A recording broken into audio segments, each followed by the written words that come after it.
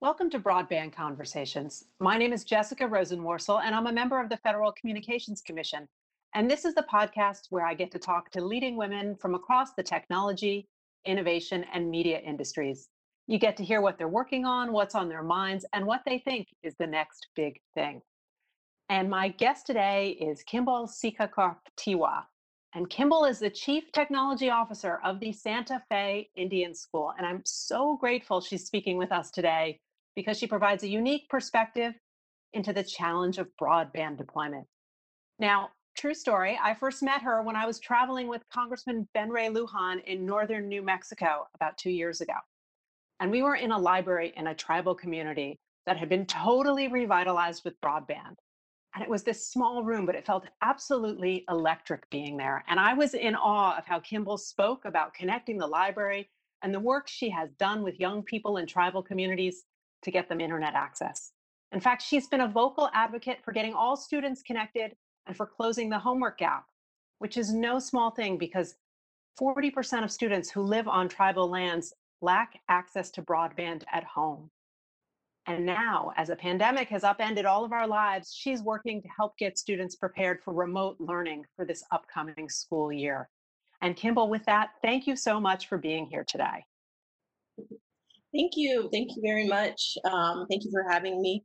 My name is Yeah. Kim. Um, I'm from the Hopi Tribe of Arizona, and I've been married here in Tecochiti, Pueblo, in New Mexico for about 20 years, and I have three kids. And two And of so how are you doing right now in this pandemic? What is it like where you sit? It's tough. I'm a community member, and I work in a community school, and we're taking it one day at a time. If we have to be honest. As you know, Native communities are disproportionately affected by COVID. In May, when had been closed for a while, but as a state, we were still seeing a high number of cases. Our Native communities represented 50% of the cases, while we're only 11% of the state population, and half of the deaths, unfortunately, at that time.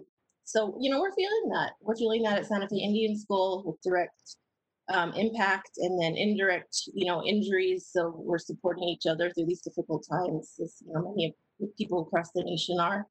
And Okay. as for me, just on a personal note, I have a Yeah, two. no. So tell me a little bit about you, your family, and also just a little more about how you got to where you are today so we can understand sort of what you're doing at the Santa Fe Indian School. I'm the chief technology at the Santa Fe Indian School. I'm also a mom of three children, one of which who is a senior who just graduated from Santa Fe Indian School, and then I have another entering seventh grader. Um, Life goes on through COVID. I'm getting ready to pack up a car and somehow drive to Portland next week to drop off my senior at Reed College. So, COVID or non-COVID, we are families and we're communities, and we're making the best of the situation and continuing with our educations and our lives. So How why I don't you tell me, yeah, how you got to where you are today? right. Uh, So I've been in IT and in Indian education at Santa Fe Indian School for upwards of 18 years. And the reason that I became involved with broadband and connectivity issues was to solve the simple issue that we were trying to do innovative programming with our native language classes, and we weren't able to because the speeds in the communities were too slow. At Santa Fe Indian School back in 2008, we were trying to bring high-speed internet into downtown Santa Fe, which is the capital of New Mexico, and we were unsuccessful. It took about 6 years to finally be able to do that, and it wasn't because the local provider expanded their network and enhanced capabilities. It's because we began to interact with the broadband community in the state, and through those partnerships, we brought a new provider into Santa Fe. And at that time, we were super excited. We're like, okay, we teach five native dialects on our campus, and these Pueblo languages, are not written languages. So the written form isn't that helpful, but using video conferencing could be very interesting. there's some practical that solves some practical challenges, like how do you get a substitute teacher, from the Zuni language in Santa Fe at a moment's notice? Well, you really can't. You need these instructional days. But if we could use broadband capabilities back to our communities and use video conferencing, then we've bridged that distance. And that was really That is cool. so neat because you've got like this new technology that is basically helping you sustain older languages and history. And without it, it would be very difficult unless you had face-to-face conversations that you just can't replicate at scale, right? Yeah, absolutely. And we could connect, for the teaching, but you can also connect with elders for their stories, with tribal leaders for their guidance, with extended family members for their counseling. You can see hand gestures and maybe making a pottery and showing designs. So it was really an amazing opportunity to add depth to our program. And we were Wait, very, can I ask you, did everyone embrace that? You were in IT early. You've spent 18 years at the school working on technology and education. Did everyone in the tribal community embrace the idea that you would use broadband technology to do these kind of things? they, not at the beginning. And that's because we're very protective of recordings and the use of technology and it's always better to teach native language to students in context, in community. But with the rate of language loss, that isn't always happening or with people living in town. So technology and schools are playing an increasingly vital role in that mission. At and then let's see, I do want to say something about that. So we saw the transition in the support of the use of this technology with a grant that we did was the RUS Distance Learning and Telehealth Grant, where Santa Fe Indian School became a hub for distance learning. And then we gave interactive displays and video conferencing units to 16 tribal libraries, which house the native language programs on the whole. And we provided a training because the librarians who are, one man shows often in these communities, and the tribal libraries are so critical in supporting computing when the homes don't have computers and they rarely have internet. So people go to the tribal library. So these are just the hubs of access in these communities. So this is where we wanted to position this equipment. And after we delivered the equipment, even that next week, we got pictures in of native language teachers using the Zoom platforms that we provided to teach native languages, not just what we thought to our students, but to their tribal members that were located in urban areas. So it was just overnight. It was just like a pent up need that they had, and they didn't know how to meet it. And then once we plugged in a plug and play device, they just ran with it. So it's really exciting to see that use happening in the Pueblos. So, as Chief Technology Officer for the Santa Fe Indian School, tell me a little more like what a typical day in your job looks like. Oh, There are well, no typical days, right? Is that coming next? Yes. there's patterns in days and weeks. I'm noticing as the weeks turned into months through during these times of COVID. I'll say that. So I wake up every morning at 7:30 for a standing call with a volunteer network group called ITGRC, and they're helping us put in 101 LTE routers in tribal communities, so across the state. So that's the 19 pueblos, that's the Apache tribes, and the Navajo Nation. So if we're trying to create these public Wi-Fi locations to support distance learning in these tribal lands in New Mexico, it's the least connected. So I imagine some of the least connected parts of the country. So it's pretty ambitious. So we get up and we figure out, make the calls and the coordination to get those implemented. That's also supporting a census and voting efforts in the communities. And then my day takes different shape. I check in with our SFIS IT team. We're actively getting new Chromebooks ordered. There's been a lot of delays, but we got some really great ones with some SIM bays that you can plug in whatever provider works best in your area.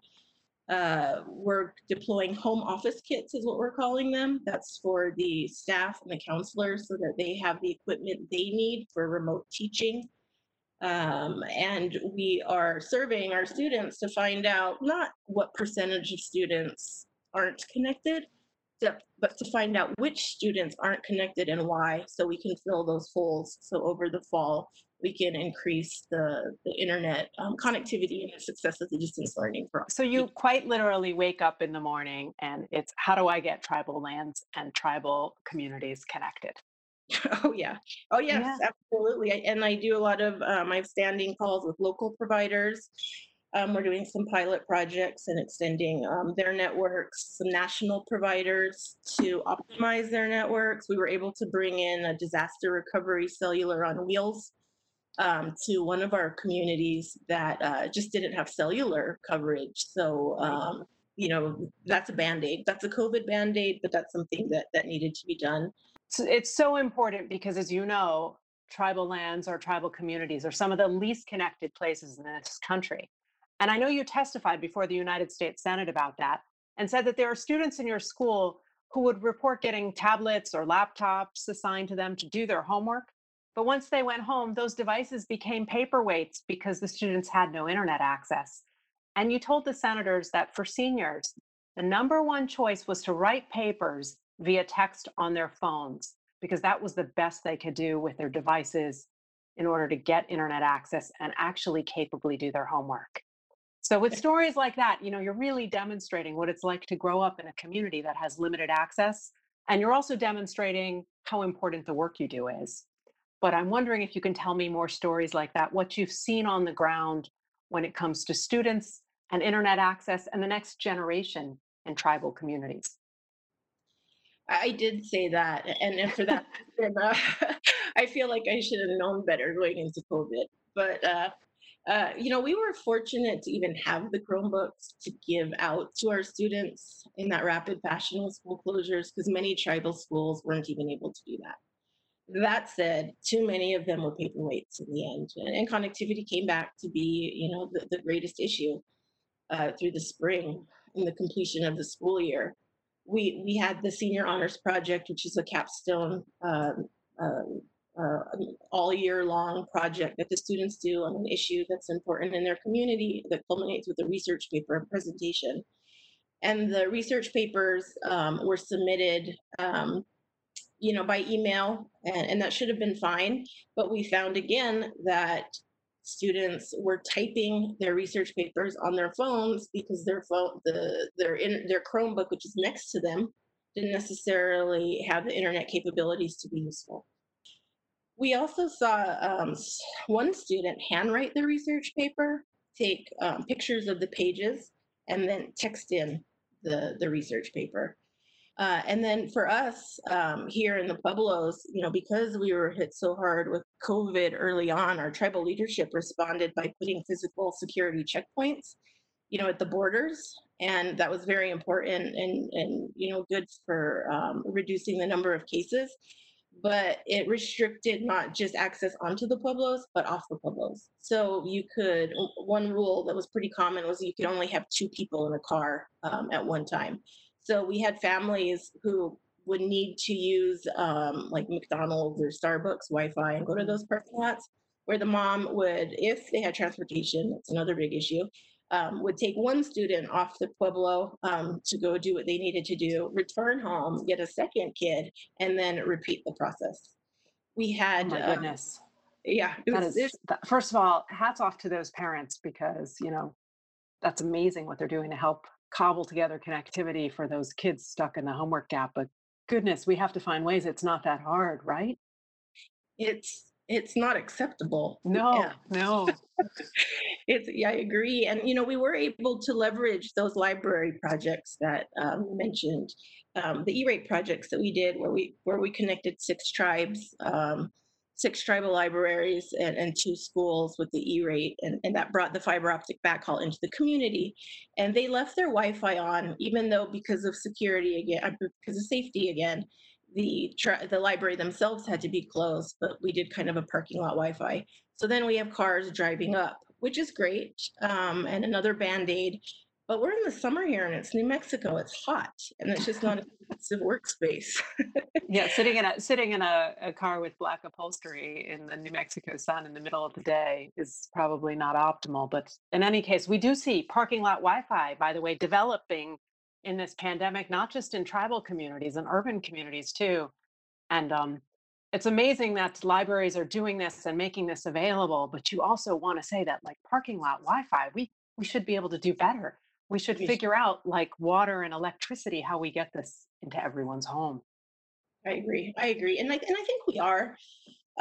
What's happening here is, when we went into COVID and we went into CARES opportunities and funding, I looked at the pricing, for the cellular hotspots, and not all of our communities had the best connection where that was a good solution, but some did.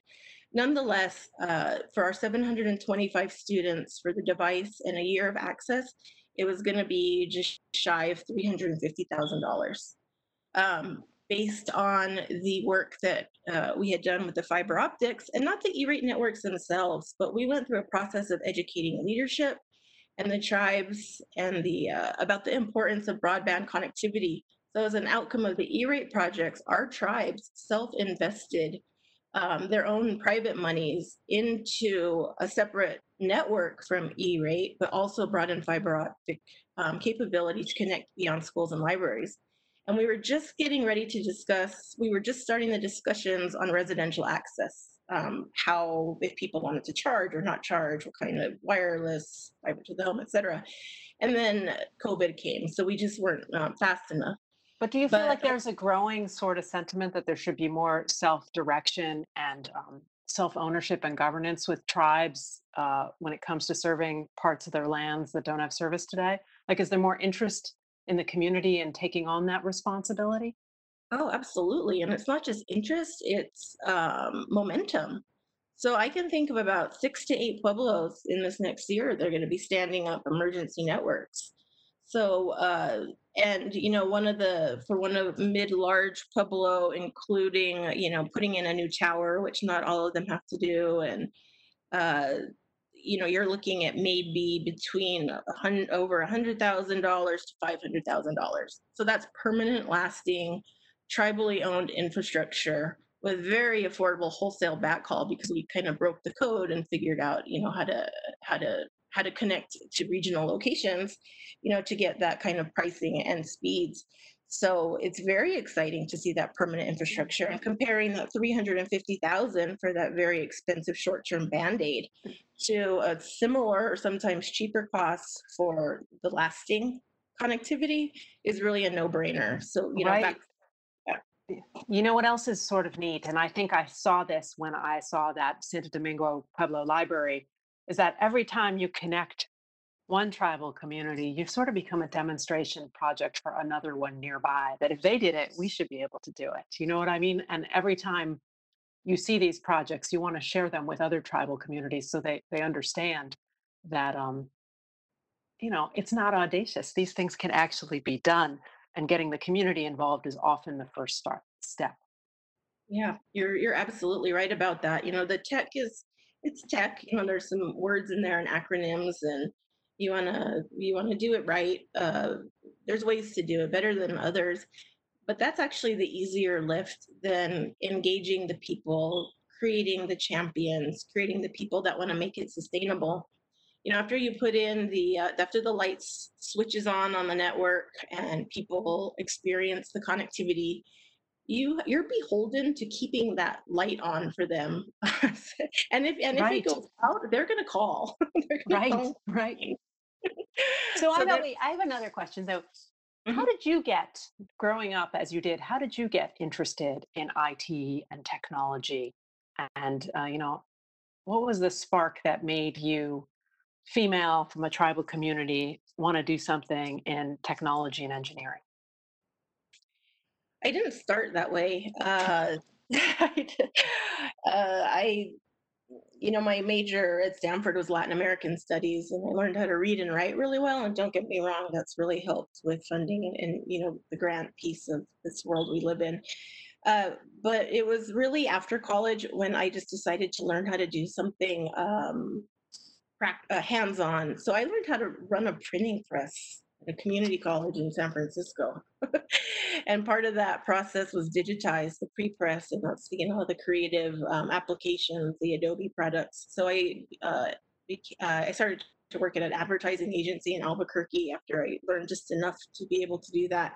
But you do have And this Silicon Valley nexus. That's kind of interesting. That's where you started in the Bay Area.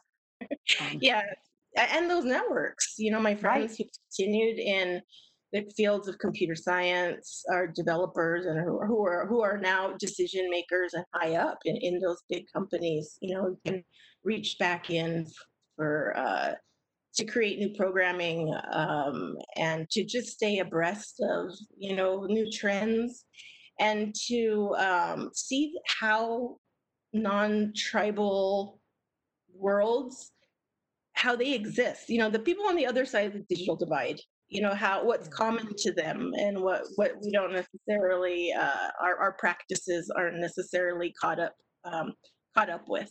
I mean, even silly things like Uber. I went to visit one of my friends at Stanford, and he has an app that he's created that's doing really successfully. He's like, I'm gonna Uber home.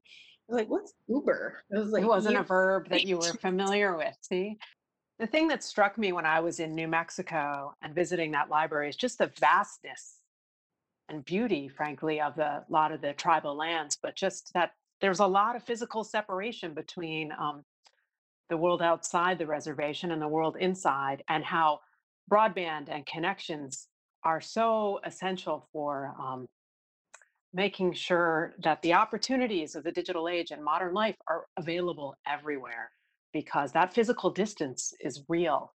And I was struck by what that library was doing for the community and how it wasn't just, being able to go online, it was connecting them to a world that was hundreds and thousands of miles away and the opportunities that are available there. it bridges time and space. Time And and space. Okay, you just said it better than I. It bridges time and space. Exactly. Exactly. we just want to have our kids have the same opportunities as the students on the other side of the digital divide. And I've heard, this new phrase come in, the digital chasm. And, I really think that's true. We close the digital divide in some ways, but just the penalties for being on the wrong side of it are so extreme now that it was never optional, but it's just so critical to connect our students and, Do you and our feel like that's more commonly understood in the tribal communities now than it ever has been before?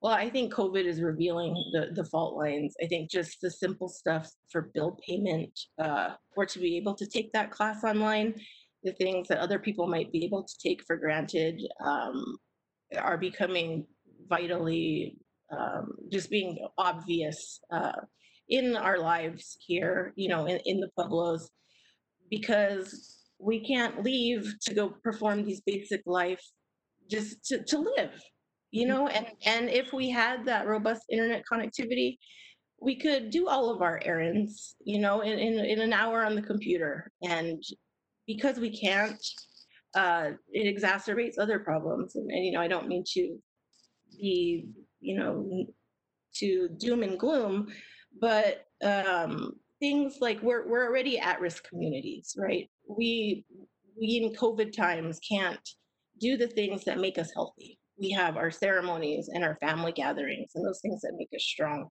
So our the mental health issues I think are exacerbated right now, and even access to telehealth. I know at Santa Fe Indian School we have on call remote enabled counselors on standby for any students and family. And without the internet connectivity there, those our people aren't able to receive the services and the supports they need, during this difficult time. So I think the needs across all domains for broadband are really coming to light right now. I know this virus has exposed really just how deep the digital divide is and how difficult it is for those who are consigned to the wrong side of it. But if I'm optimistic for a moment, I think it's also created this broader awareness of the importance of the kind of things you've been working on that might not have been there before. But now, because we've been asked to go online for so many things in our day-to-day life, it's just become easier to explain how fundamental this infrastructure is. It is, and if I could then look for a silver lining in this, we're an off-reservation boarding school, and we're tribally controlled and have been so since the 1980 or so. But before that, we were one of these boarding schools, federally operated boarding schools that were removing students from community. And COVID closed our schools, and we sent our kids back to their tribal nations. But it's almost like returning education to community in some way, or that's exactly what it is. So if when in the spring, when we knew our students were going to be going through the planting with their families anyway, we were able to say, how can you take that community knowledge and education, because it's really indigenous education, and then how do we remotely connect back to our teachers in Santa Fe and bridge any agricultural or science components, or otherwise, with that indigenous experience, and really restore or reposition education in community. So I think that's an exciting opportunity we have in COVID. And again, through the use of that video conferencing technology and then the broadband for the academic supports, I think we could really have some unexpected outcomes that are really positive for strengthening our cultural continuity in our communities. Oh my gosh, I like that optimism. I like also all the attention that this moment is, however difficult it is, has brought on the value of the kind of work that you do. I'm grateful you do it. And before you go, I want to thank you for sharing that with us today. But also, I have a few final questions I like to ask of all my guests. Okay. So, Kimball, what was the first thing you remember doing online or on the internet? I remember it's not very exciting. I remember just finally using email. I remember It, after it was exciting at the time, though, right? it was, and I feel like the word Netscape is coming to my mind. And Yes. I remember that blinking modem in my table in Cochiti, and even how painful it was even to send an email. But I actually avoided it for longer than I could. When I was at Stanford, we had our computer accounts. I never used mine. I lent it to my friend who was like, not currently taking classes, but kind of camping out on the couch of the Native American community center, and he was into the internet. So I just lent it to him for 3 years, and I was perfectly fine and didn't miss it. It's funny how life turns out, isn't it? Yeah. So, what was the very last thing you did on the internet or online? Just before this call, I was on a planning meeting. I think I have all of the online meeting applications, like but they still pop up, on my computer now. We're planning for a report for the Science, Technology, and Telecommunications Committee of the New Mexico State Legislature. So I do a lot of advocacy lately, and I've been working with the various state agencies, not just on COVID, but broader broadband strategies as well. So Oh, fantastic. Okay. What do you want the future of digital and internet life to look like? I wanted to help us like be our best selves, I guess, as humans. I really think it's great for communication. I think it's great when we can interact with, the technologies, and it's not just on the screen, but there's, uh, how artificial intelligence is, creating just new experiences for us. What I really wanted for our tribal communities is to help us do things that we didn't know we could do before. And I say that thinking about our fiber optic projects, because we were designing 20-year infrastructure for what we knew today, but we couldn't anticipate is going to happen next. And I think an example of that is a fellow parent of uh, here in Cochiti, who just on his own created a Google Earth file of locations, place names in our culture. So the way he did that was he just, created pins and, you can save audio and video, et cetera, things to it if you want to. But what he did is just of his own doing, he went down to the elderly center and he projected the map of Cochiti lands, and he would zoom in and they would go in and out of hills and valleys and mountains and learn the names of those places that, we might not know in 20 years. And because the elderly weren't able to walk to these pretty mountainous locations, they might not have been able to share that information before.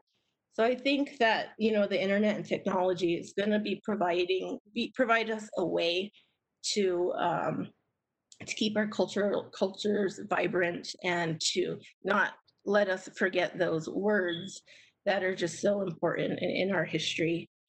If I have to say a little where I don't want it to go.